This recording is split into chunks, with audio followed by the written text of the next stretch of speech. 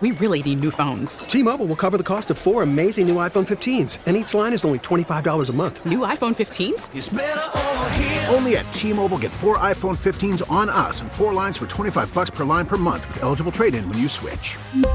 Minimum of 4 lines for $25 per line per month with autopay discount using debit or bank account. $5 more per line without autopay, plus taxes and fees. Phone fee at 24 monthly bill credits for well-qualified customers. Contact us before canceling account to continue bill credits or credit stop and balance on required finance agreement due. $35 per line connection charge applies. See T-Mobile.com. Spring is a time of renewal, so why not refresh your home with a little help from Blinds.com? We make getting custom window treatments a minor project with major impact. Choose from premium blinds, shades, and shutters. We even have options for your patio, too.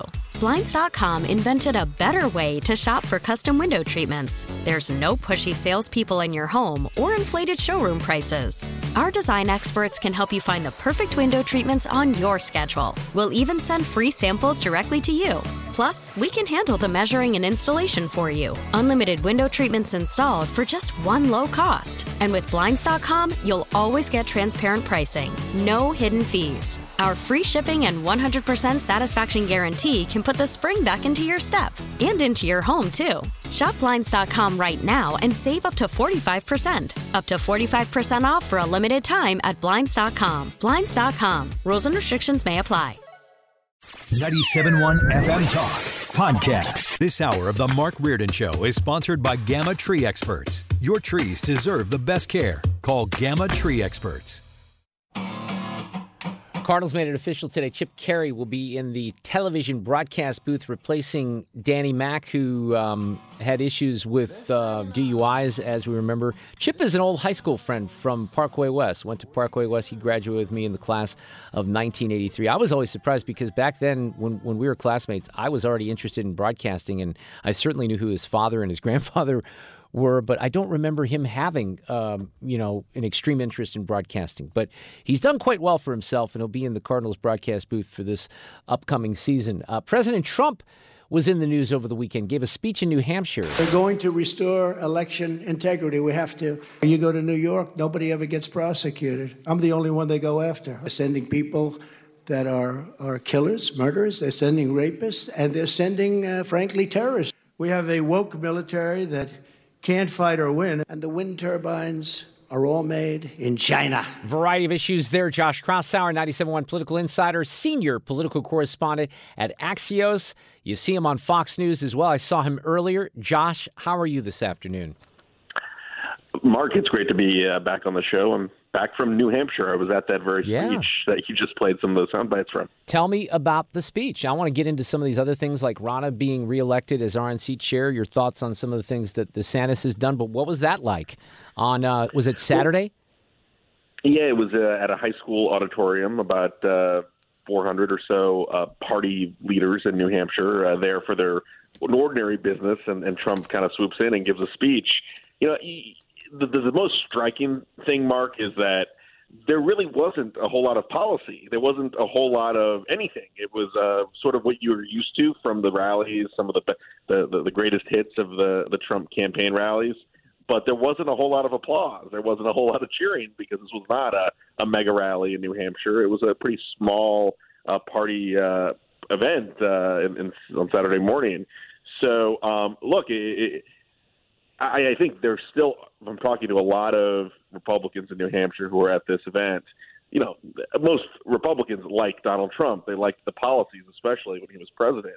But there was a clear sense that they're looking for something new, that they're looking past Trump. And there was even some grumbling that because Trump's plane was running a little late and disrupting the schedule a little bit, that there were a lot of people, like that you hear often in New England, that were getting a little anxious or getting a little annoyed that Trump had really, screwed up their schedule. And you never heard that at any Trump rally or anything else related to Trump that I've covered. So there did seem to be a sense that Trump is sort of yesterday's news. Ron DeSantis was getting a lot of buzz in the room, even though he wasn't there in person. And the only thing that was related to Ron DeSantis that was there was a cutout figure of him life-size cutout that a group supporting DeSantis had set up for the event. Now, did he? Now, I saw some polling from New Hampshire that showed that DeSantis actually had a pretty significant lead over Trump. Did he take shots at DeSantis? I've seen some action on social media, Josh, the last couple of days, where there are Republicans, and these are some who, certainly were fans of Trump and have supported the former president in the past,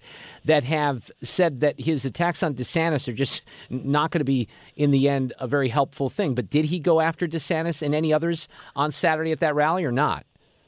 Yeah, he did not at the speech itself. He did later that day as he took a plane to South Carolina for the other stop he made on Saturday. But look, I think the challenge for Trump is that a lot of his supporters really like Ron DeSantis as well. Maybe more of them support him than DeSantis in the end.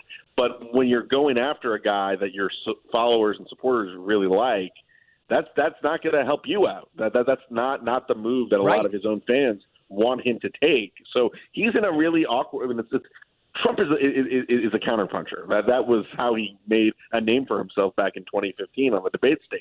He has no one to punch against. Well, because DeSantis, it's not going to even be announced. Yeah, DeSantis, they're being real careful, right, Josh? They're not going to bait him into anything right now, are they? No, I mean the one thing that's pretty notable about this field is that it's taking a long time to develop. And we may not see DeSantis in this race if he runs until June, early summer, most likely. You're seeing other candidates that are making names for themselves, like a Pompeo or Nikki Haley, but they're not making decisions right away either. So, this is a weird field in that you have Trump, in the race, hasn't been doing a whole lot.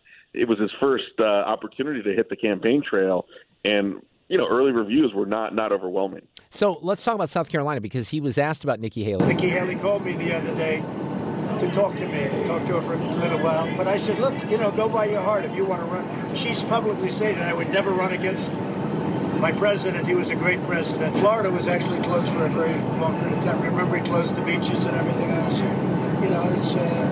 They're trying to rewrite history. All right, so that's an interesting comment there, because I've seen this sort of highlighted on Twitter as well. He seems to be insinuating that Ron DeSantis was like one of the lockdown governors, when there's a tweet that's out there from Trump himself from the early part of the pandemic where he actually lets the governors off the hook. He takes all the blame for the lockdowns, which I don't know how that's going to play in the future, but you can't criticize someone when you yourself said, hey, I'm the guy that sort of led the way on the lockdowns. Yeah, that's what you would call a there you go again moment that you've seen on the debate stage in politics. Look, I mean, it shows a little bit on how Trump is struggling to articulate an argument against Governor DeSantis. If you look at the record, it was Trump. Trump was actually calling for more restrictions in the early stages of COVID when there were some conservative Republican governors like DeSantis who were starting to break from that consensus. So, I mean, the record shows that DeSantis was one of those early defections from the public health consensus. So, I don't know how he wins that fight. The reason DeSantis developed sort of a cult following among conservative Republicans is because of his kind of independent, heterodox views on how to handle the COVID crisis. So, I don't think that'll be a winning fight for Trump. It's the one area where DeSantis, whether it's vaccines or where I think he's probably staked out maybe too far to the right, at least for a general election, but on vaccines and the regulations, that's an area where he thinks Trump is vulnerable, and Trump, it's gotten to Trump's head, clearly, from his responses and his attacks online. Well, let me shift over to the other side of the political equation, because this is fun, too. Elizabeth Warren on Friday. Yes, he should run again, and he is running again, because he has gotten a tremendous amount done. Should Kamala Harris be his choice the second time around? I really want to defer to what makes Biden comfortable on his team, but they have to be a team, and my sense is they are. I don't mean that by suggesting I think there are any problems. I think they are. Oopsie. that was interesting, wasn't it? Well, Mark, if you want two Democrats, national figures who do not have great political judgment, Kamala Harris and Elizabeth Warren at the top of the list. Oh, yeah. And there's a reason neither of them were the nominees for 2020. Look, I don't think that was a great moment for Warren. If she wants to be the running mate for Biden, she just say so. Like get her movement out there and put some pressure on the White House. That was sort of almost came across as something of a passive aggressive move, not giving full support for the current vice president. But all you have to do, Mark, is look at the polling numbers. All you have to do is look at the latest polling averages. Kamala Harris's average job approval, according to the latest round of polls, is in the mid-30s. It's really bad. And if you talk to Democrat, almost every Democrat to a person has widespread concerns at best about her political aptitude and ability to be the person who is the successor to Biden. And the big my view is that the reason Biden's not the only reason, but one of the big reasons pulling Biden into running for re-election, despite being 80 years old and at his advanced age, is the fear a lot of Democrats have either of Harris being the successor, the next in line nominee, or just the fact that you'd have a civil war in the party between the Warrens and the more moderate Democrats that would be very bloody and make the Republican battles almost seem like child's play. So, this is a real problem. Democrats have Biden's been allowing them to tamp down some of these internal divisions in the party. Warren would be front and center amongst those fighting that civil war, and Harris is the person who is probably the ostensible frontrunner if Biden left office. But very few Democrats think she's ready for prime time. Well, how do you feel so far about McCarthy's start with the speakership and some of these committee assignments and some of the flack that he's gotten over that? Look, I think he's handled his job fairly well since becoming speaker. It was obviously a tough ride just to get the votes, but he's been one of the things I actually just breaking this afternoon, Mark. I'm not sure if you talked about it on the show, but Biden just ended. The White House is going to be ending its public health COVID emergency. No, I have not. I've not touched on that. Interesting. Yeah, so it's a big deal. It has ramifications for the student loan executive order that was conducted. But the big reason he did that is because the Republicans in the House were about to propose a bill that would do it themselves, that would essentially end the COVID health emergency and take credit for it. And this is a sign that the Republicans actually have gotten the better of the politics on that issue than the White House. And the White House is sort of playing defense, saying that they're going to oppose this legislation, but they want to say, well, we're going to end it anyways. We're going to end the emergency status for COVID in May. So it's a sign of McCarthy and also the end of vaccine mandates in the military. That was something that McCarthy was pushing in Congress, and the White House ended up compromising with the House Republicans.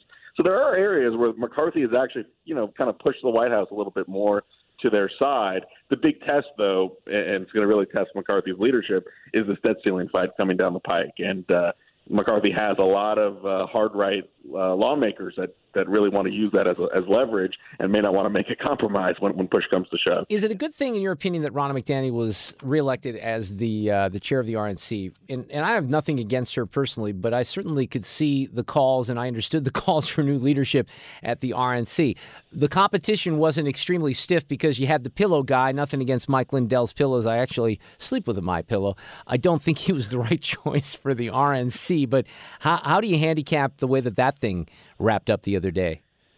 Yeah, I mean, look, there was no real debate over vision of the party. I mean, this was just a battle between who's the caretaker for the RNC. I don't think there were any larger issues at stake. The leading challenger to Ronna McDaniel, Harmeet Dillon, was even more pro-Trump than McDaniel, and didn't think that there was a problem with the electability of candidates in 2022. When anyone paying attention knows the reality. So, I think it's kind of like in Seinfeld. This was an election about nothing. I mean, it's a status quo election. McDaniel gets reelected, but there was no real vision, and no one was actually calling on the party to kind of realize where the political tea leaves are and understand that they need to moderate and, become a little more attractive to independents and suburbanites to win elections. Josh Kraushaar, great to have you on. You have a great week. It's always interesting, isn't it? These political stories, they never slow down, which is good for guys like you and me. So I appreciate it. Thanks, Mark. Hey, and we're close to spring training, right? Very close. That's a good thing, too. Don't you think? Unfortunately, the Nats are... well, you love baseball. They're going to sell the team, and they haven't been spending any money on free agents. It's going to be a long All year. right, we welcome you with open arms. I'll send you Cardinals gear. Don't worry about it, Josh. We'll talk soon. All right, we'll see you. We like to talk baseball. He is a Nats fan. Here, I want to touch on something here before I have one of the producers of All Quiet on the Western Front, which is an excellent, very harrowing war movie that was nominated for 9 Oscars, a bunch of BAFTAs as well, which is the British version of the Oscars. Daniel Dreyfus, who has St. Louis and Columbia, Missouri connections, is one of the producers, so he'll join us in the next segment. But I just noticed something when I was speaking with Josh, that Jazz Shaw wrote about at Hot Air. And this connects with me, and I want to explain it a little bit here, because over the weekend, now I watched this video. We opened the show talking about what happened in Memphis to a certain extent, and I've seen the videos, but I always am looking for what the hell is missing. And I felt that there was something missing on the Paul Pelosi story. I think the only thing missing on that was they weren't transparent enough with releasing the video, and there were conflicting reports from what the FBI at least took in and what local police did. In the end, I don't have any conspiracy theory on that, and I'm not saying I have one on Memphis. However, I think Jazz is onto something here, and I connected with my friend John Ziegler over the weekend in California. Actually, John reached out to me, and he said, let me go to this tweet because I'm so glad that Jazz wrote about this. Zig, who's always kind of sniffing things out, said, hang on a second. Okay, it's obviously bad, but it still feels like there is something missing. I guess it's that the victim died without proper care. If that had not happened, it feels like the videos wouldn't have been so horrendous. Does that make sense?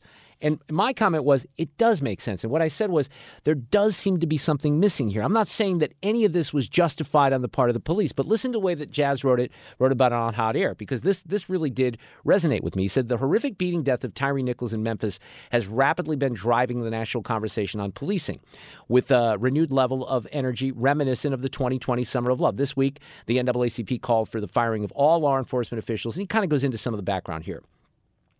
But this is the part that I thought was interesting. The actual story that's driving all this activity remains something of a mystery. What really happened on the night when 5 members of the now-defunct Scorpion police task pulled over Nichols and beat him so badly that he succumbed to his wounds a couple of days later? Thus far, the mainstream media has seemed to be content with the standard narrative that has grown and been repeated surrounding the incident. By the way, I would make a comparison here with some of the things that I've been saying about Ron DeSantis in the advanced placement test from the national board, the college board in Florida, from the standpoint that everybody wants to tell that story, but no one wants to dig in and say, hey, what's the part that's controversial? What's the part of the curriculum that he's opposed to?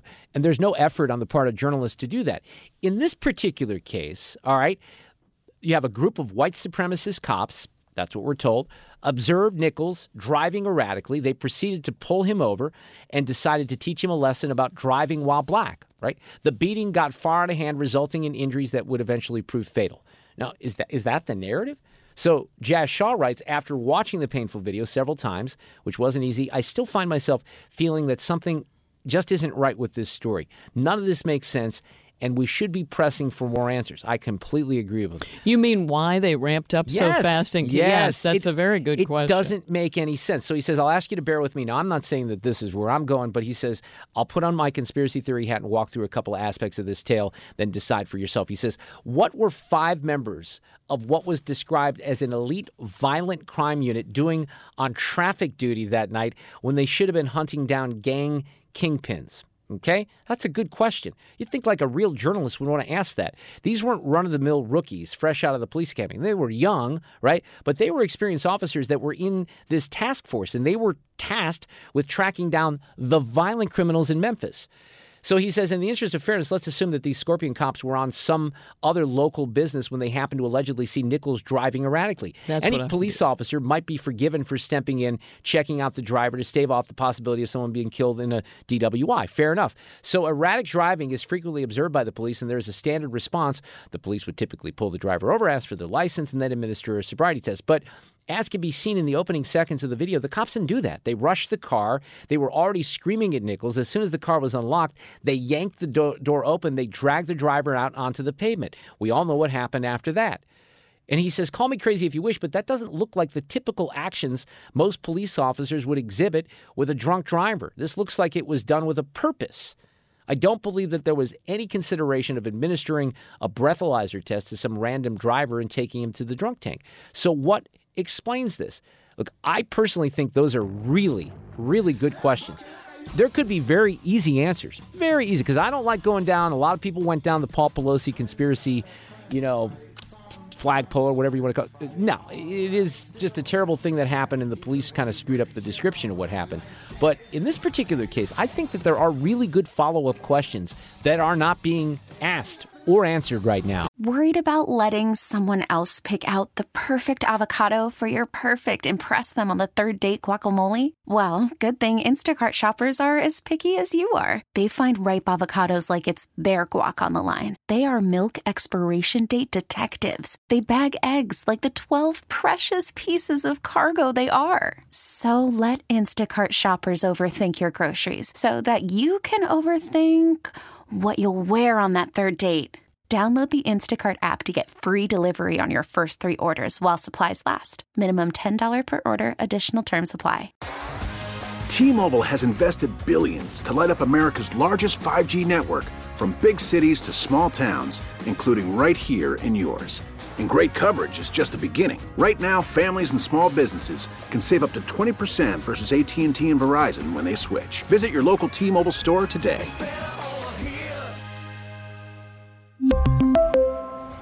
Plan savings with 3 lines of T-Mobile Essentials versus comparable available plans. Plan features and taxes and fees may vary. Spring is a time of renewal, so why not refresh your home with a little help from Blinds.com? We make getting custom window treatments a minor project with major impact. Choose from premium blinds, shades, and shutters. We even have options for your patio, too. Blinds.com invented a better way to shop for custom window treatments. There's no pushy salespeople in your home or inflated showroom prices. Our design experts can help you find the perfect window treatments on your schedule. We'll even send free samples directly to you.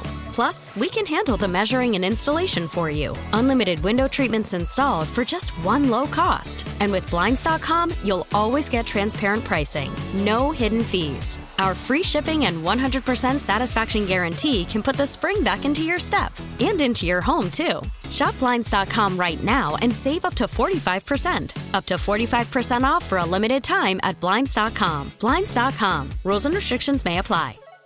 Heavily nominated by the Academy last week. 9 Oscar nominations for All Quiet on the Western Front. Nächster.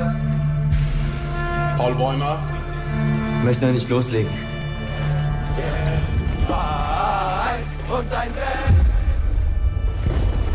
Now, this is a German film, but you can watch it in subtitles and also dubbed in English on Netflix. And Daniel Dreyfuss is with us this afternoon. He's one of the producers of the film that we all know was based on a very popular book. Daniel Dreyfuss, producer of All Quiet on the Western Front. Welcome to 97.1 FM Talk. How are you? It's good to be talking to you. Pleasure to be here. Well, first and foremost, congratulations on all these accolades for All Quiet on the Western Front. That's had to be amazing a week ago, waking up to that news. It was very special. It's a privilege, as I said, to go beyond the international film. It was a bigger dream than I could dream myself, to go all the way to 9 categories and 14 BAFTA nominations. Yes. So it's quite remarkable, and I'm just grateful that the film found its audience and recognition amongst our peers. Well, I want to talk about the movie quite a bit here, but I have to ask you about your connection to Columbia. I have a son who's 23 years old who's a teacher. He's a CUPE at Hickman High School. You, Daniel, were a CUPE, right? How did that happen? I did what one could say an exchange program with my own family. I came from Brazil, where I lived at the time, and I grew up knowing that I had this American family, which comes all the way from the 60s, when my father first came from Uruguay as an American field service for an exchange student to live with a Koffalo family in St. Louis, in Clayton specifically. Oh, wow. Okay. He really became the 4th child of that family. He was adopted in their hearts, and I grew up therefore knowing that I had this American family. I first met them when I was 10. I came to visit with my dad, And then when I was about 16, I did what my father had done some 35 years prior, and I came to live with one of his 3 American siblings, and they chose the person that I ended up calling my mom, my American mom, Sally Silvers, because her family had kids my age, and in turn became my siblings and my family. Today, my father's gone, and they truly are the family that I have on my father's side. That's amazing. That is cool. Now, you did, one of the other things that I came across, you did an interview with the Columbia Missourian. You described that year with the family in Columbia as out of a Hollywood picture. What do you mean by that? You know, when you grow up overseas, this idea of what a high school looks like in the United States, the lockers, the high school culture, the cliques. Yes. It's such an American, like the American Graffiti coming of age story. It's such an uniquely American experience. So when I arrived there, all the lockers, the faces of the people, the cliques, the first day walking in the cafeteria with a tray, waiting for one table of the various cliques to welcome me, felt very much like all those movies that I had seen. And then on top of that, I had a magical experience. I really found myself from the new kid on the block to being very connected and felt right at home and made many friends, some of which I'm still in touch today, although we're scattered all over the country and the world. So it was both very familiar because it looked like a movie, and then it was wonderful just like a film. Yeah, that's awesome. So what, and obviously we can probably go on for quite some time with all this information, but what was your path then to becoming a film producer? After high school, I went back to Brazil. I went to college in Brazil, and I worked in Brazil in an American company. I think my time in Colombia opened my eyes to the idea that it would be possible for me to come back to the United States and live in the States. And I came straight to Los Angeles after college, right after college, with 2 bags and big dreams and passion. But where I was at the time, because, you know, no one in my family was in film, no one I knew was in film, my into the film industry was, I thought I wanted to work in marketing and market movies for international territories and markets. And I think eventually, after being in that for a little while, literally one morning I woke up and I thought to myself, this is not the reason I want to be in this business. I want to be in this business to tell stories. I want to work in the business, telling stories, characters, bringing worlds to the screen, not necessarily working on behalf of those movies, which is more of what I was doing at the time. Absolutely. So I went to grad school in producing, and once I left grad school, I called myself an independent producer and worked until I actually was producing something. Luckily, the first film that I produced, No, became Chile's, the country of Chile, first Oscar nomination, in history. So I had the good fortune that my first feature became an Oscar nominee in what was called at the time Best Foreign Film, now known as Best International Film. And that film did play in Columbia, Missouri at the closing of the True Falls Film Festival. And what a film festival that is. I haven't been in several years, and, you know, the pandemic threw it off, but what an amazing film festival that has been in Columbia. Oh, absolutely. It is.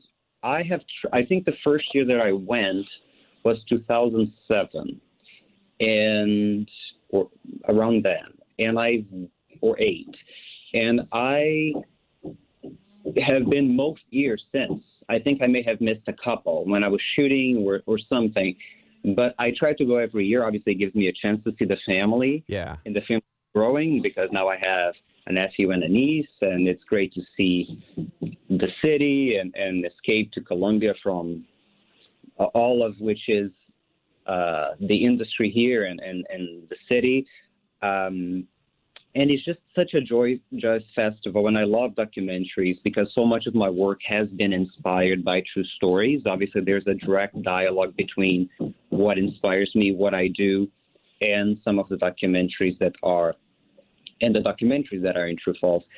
And also, it's amazing to see how the city rallies behind it and how the city supports it and is happy to have it and shows up.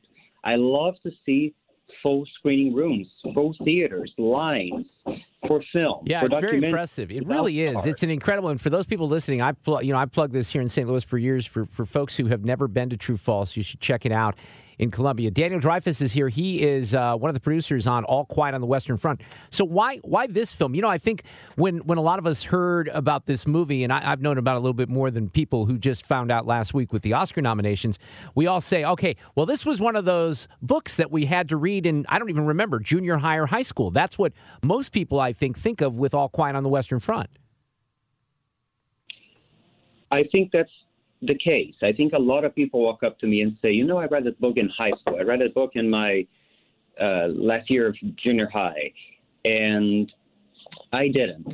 I read the book later in life, but I received a script about 10 years ago, and my father's family is from Germany, and they were German Jews, and my grandfather was born in 1899 and joined the war in 1917 and fought in World War I.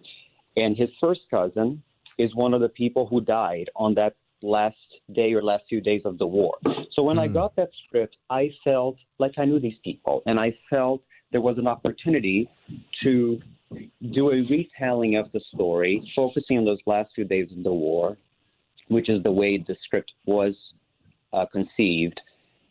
But I also had that story in my household. And so I felt like I had something to say and I could honor those people, including my grandfather's generation who fought for Germany in World War I, only to be sent to a concentration camp some 20 years later.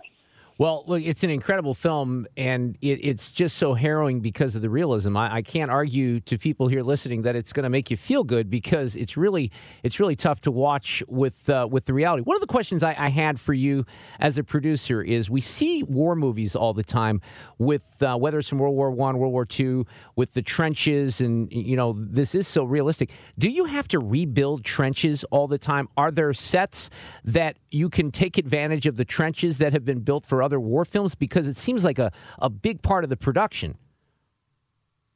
There might be standing trenches, but in our case, things were created. And most films, I would say, would also create their own because it has to do with the camera movement. It has to do with the tone of the picture. Some might be a little more on the whimsical side or fantasy side, although whimsical is hardly a word you would associate with war.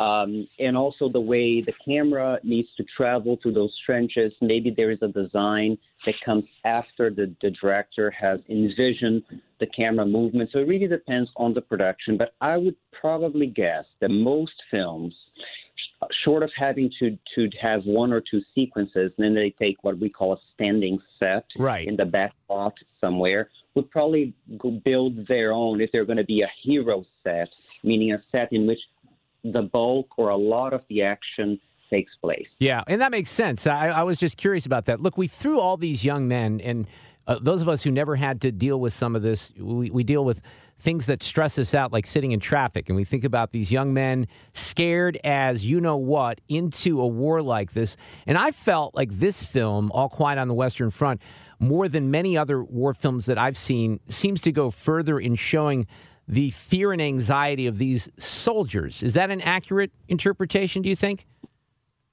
I think that this was not a hero's journey. And that is perhaps the key difference. Yeah. A lot of films that we've seen about war are a hero's journey. It's one person who needs to defeat the odds and beat the odds and kill people, and then they survive and triumph at the end. This is not that.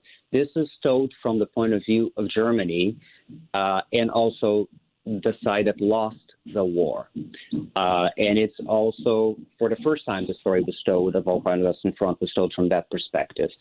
But at the end of the day, all those who participate in the war and the youth that was deceived or sent to fight, almost recyclable by those people who wanted power and greed and due to false pride.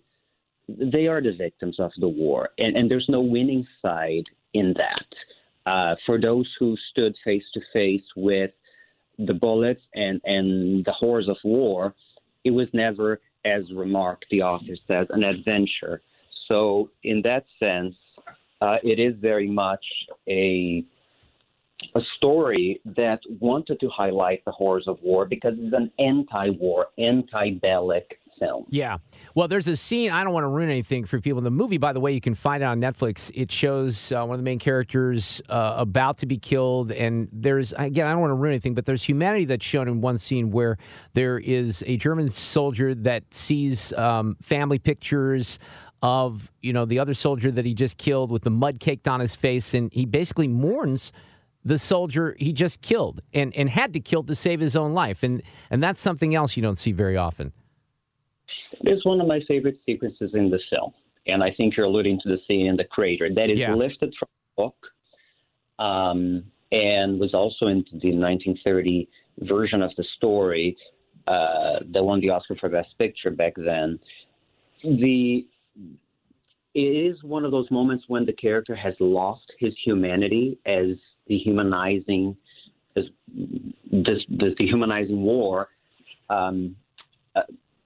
does, and then in that glimmer of moment, he regains his humanity when he realizes that they're both the same. They're both youth fighting, not knowing why they're fighting, for what purpose, have lost any sense of humanity, and in that moment, he regains a glimmer of humanity and sees himself in that other kid who could be his friend, was not for the fact that they were on opposite sides. It was really well done. Yeah, and here we are 100+ years from when this movie is set, and we're still doing this over in Ukraine right now, which is just, I think, to a lot of us, just stunning. But Daniel, congratulations again on the film. I cheated. I want to ask you your opinion of this. I cheated because I have been a fan over the years. Watch films that are in subtitles. If it's a foreign film, it's a good film. I've been such a promoter. And then I kind of saw that Netflix had a dubbed version, and I watched it in English. Did I do the wrong thing, Daniel? Listen, I spent a great deal of time trying to make this film in the original language and go back to the original text so that people in the trenches on the German side could be speaking German to each other, because authenticity is important to me. However, I also believe in the democratization of entertainment or film. So I think that it is important that people be exposed to the story and to the film.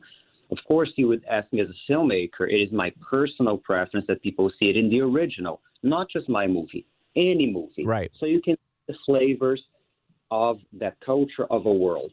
However, people should consume film, culture, entertainment the way that it also is accessible when it speaks to them. So for me, the paramount element here is that it be seen, not just this, works of fiction and historical fiction or drama in general. And if the way to do that, if somebody feels more comfortable watching it in English, it is their choice and their privilege to be able to do so. My personal preference as a filmmaker is always to go back to the original, like it has been for you. I get it, and I think that's a great answer. Daniel Dreyfuss, congratulations again. A ton of BAFTA nominations, a heap of Oscar nominations as well. It's playing right now on Netflix, All Quiet on the Western Front. I love the St. Louis and the Columbia connections. Come see us sometime. Thank you, Daniel. Would be my pleasure. Thank you. After the end of a good fight, you deserve an ice-cold reward. Modelo is the mark of a fighter. You've earned this rich golden lager with a crisp, refreshing taste. Because you know, the bigger the fight, the better the reward. You put in the hours, the energy, the tough labor. You are a fighter, and Modelo is your reward. Modelo, the mark of a fighter. Drink responsibly. Beer imported by Crown Imports, Chicago, Illinois. Listen to every MLB game live. In the deep left center field, it is high, it is far, it is gone. Stream minor league affiliates. The Midwest League home run leader. And watch the best baseball highlights and look-ins on MLB Big Inning. MLB At Bat is your all-in-one live baseball subscription for only $3.99 per month. Deep left field, it's gonna go. Alvarez ties the game. Subscribe to At Bat within the MLB app today. Major League Baseball trademarks used with permission. Sue, I watched football yesterday, and I was so sore because I played racquetball twice this weekend. You know, that's my new thing. I got it back into a sport that everyone gave up on 40 years ago. But yes, you did. I'm doing it now because I did it back then, and I joined this league at the MAC, and I'm getting my ass handed to me. Well, they have put you in the B group. Yeah, they have 3 different levels in this league, A, B, C. And I had a little assessment, and Mark, who played with me about a month and a half ago, said, I think you can be in the B group. So I've played 6 matches. I don't think I've won one game. Like, not one game. I certainly haven't watched a match. Oh, that's depressing. So here's what I'm going to do. Honestly, God, I've reached out. I'm trying to find someone to give me racquetball lessons for, like, intermediate play. That's a good idea. And I think I found a couple of people. Because my deal now with have you ever played, by the way? Yes. All I'm doing is trying to hit the ball. Like, I have no placement on a kill shot. I'm just trying to, hit the ball, stay alive. And that's not the best strategy no, it really for racquetball. But I'm not exaggerating. I'm about to be 58 years old. The way that I felt yesterday, how am I going to feel when I'm like 68? I couldn't move. I think you're going to be fine. I mean, that's a lot, and that's a lot of losing, which makes you depressed. Do you know what I mean? Thanks, Sue. You have a knack of making me feel really, really good. That's awesome. Hey, Reardon, you suck. No, and I'm that's trying part of to it. say that I think that makes it even worse. You know what I mean? In your head, in your brain, Yes. you're like, no, oh. I do know what you mean because it does. I can confirm that. Let's do this. Stand by. Playback ready. Now, the audio cut of the day. All right. I was going to do something serious because we all learned that even 5 black police officers can be responsible for white supremacy. But let's move on from that and do a little football. I got to take you back to the Cincinnati mayor, Aftab Purival, who did this. He did a proclamation the other day. Weird. Whereas Joseph Lee Burrow, who's 3-0 against Mahomes, has been asked by officials to take a paternity test confirming whether or not he's his father. Okay, that was a bad idea, and Travis Kelce made it known. Wise words for that Cincinnati mayor.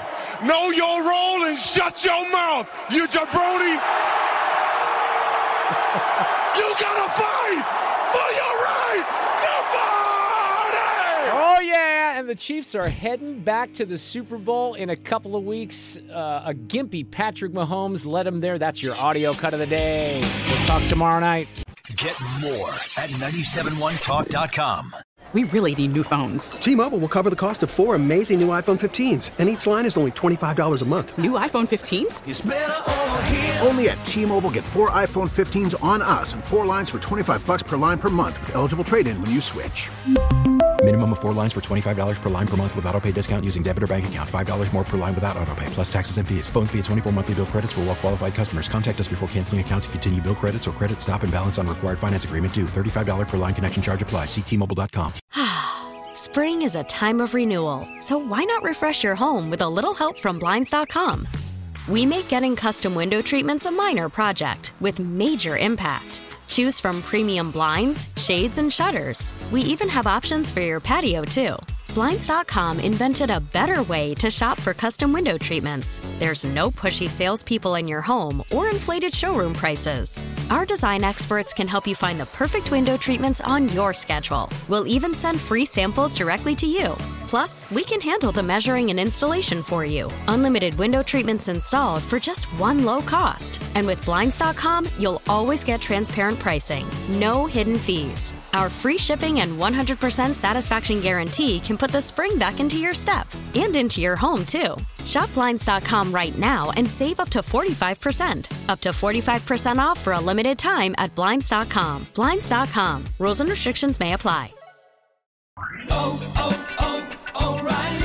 Protect your vehicle's engine with a full synthetic oil change and save with Mobil 1 at O'Reilly Auto Parts. Purchase 5 quarts of Mobil 1 full synthetic motor oil and receive a $10 O'Reilly gift card after rebate. See store for details. With your Mobil 1 purchase, you'll also receive 2 times points during O Rewards Bonus Points Month at O'Reilly Auto Parts. O'Reilly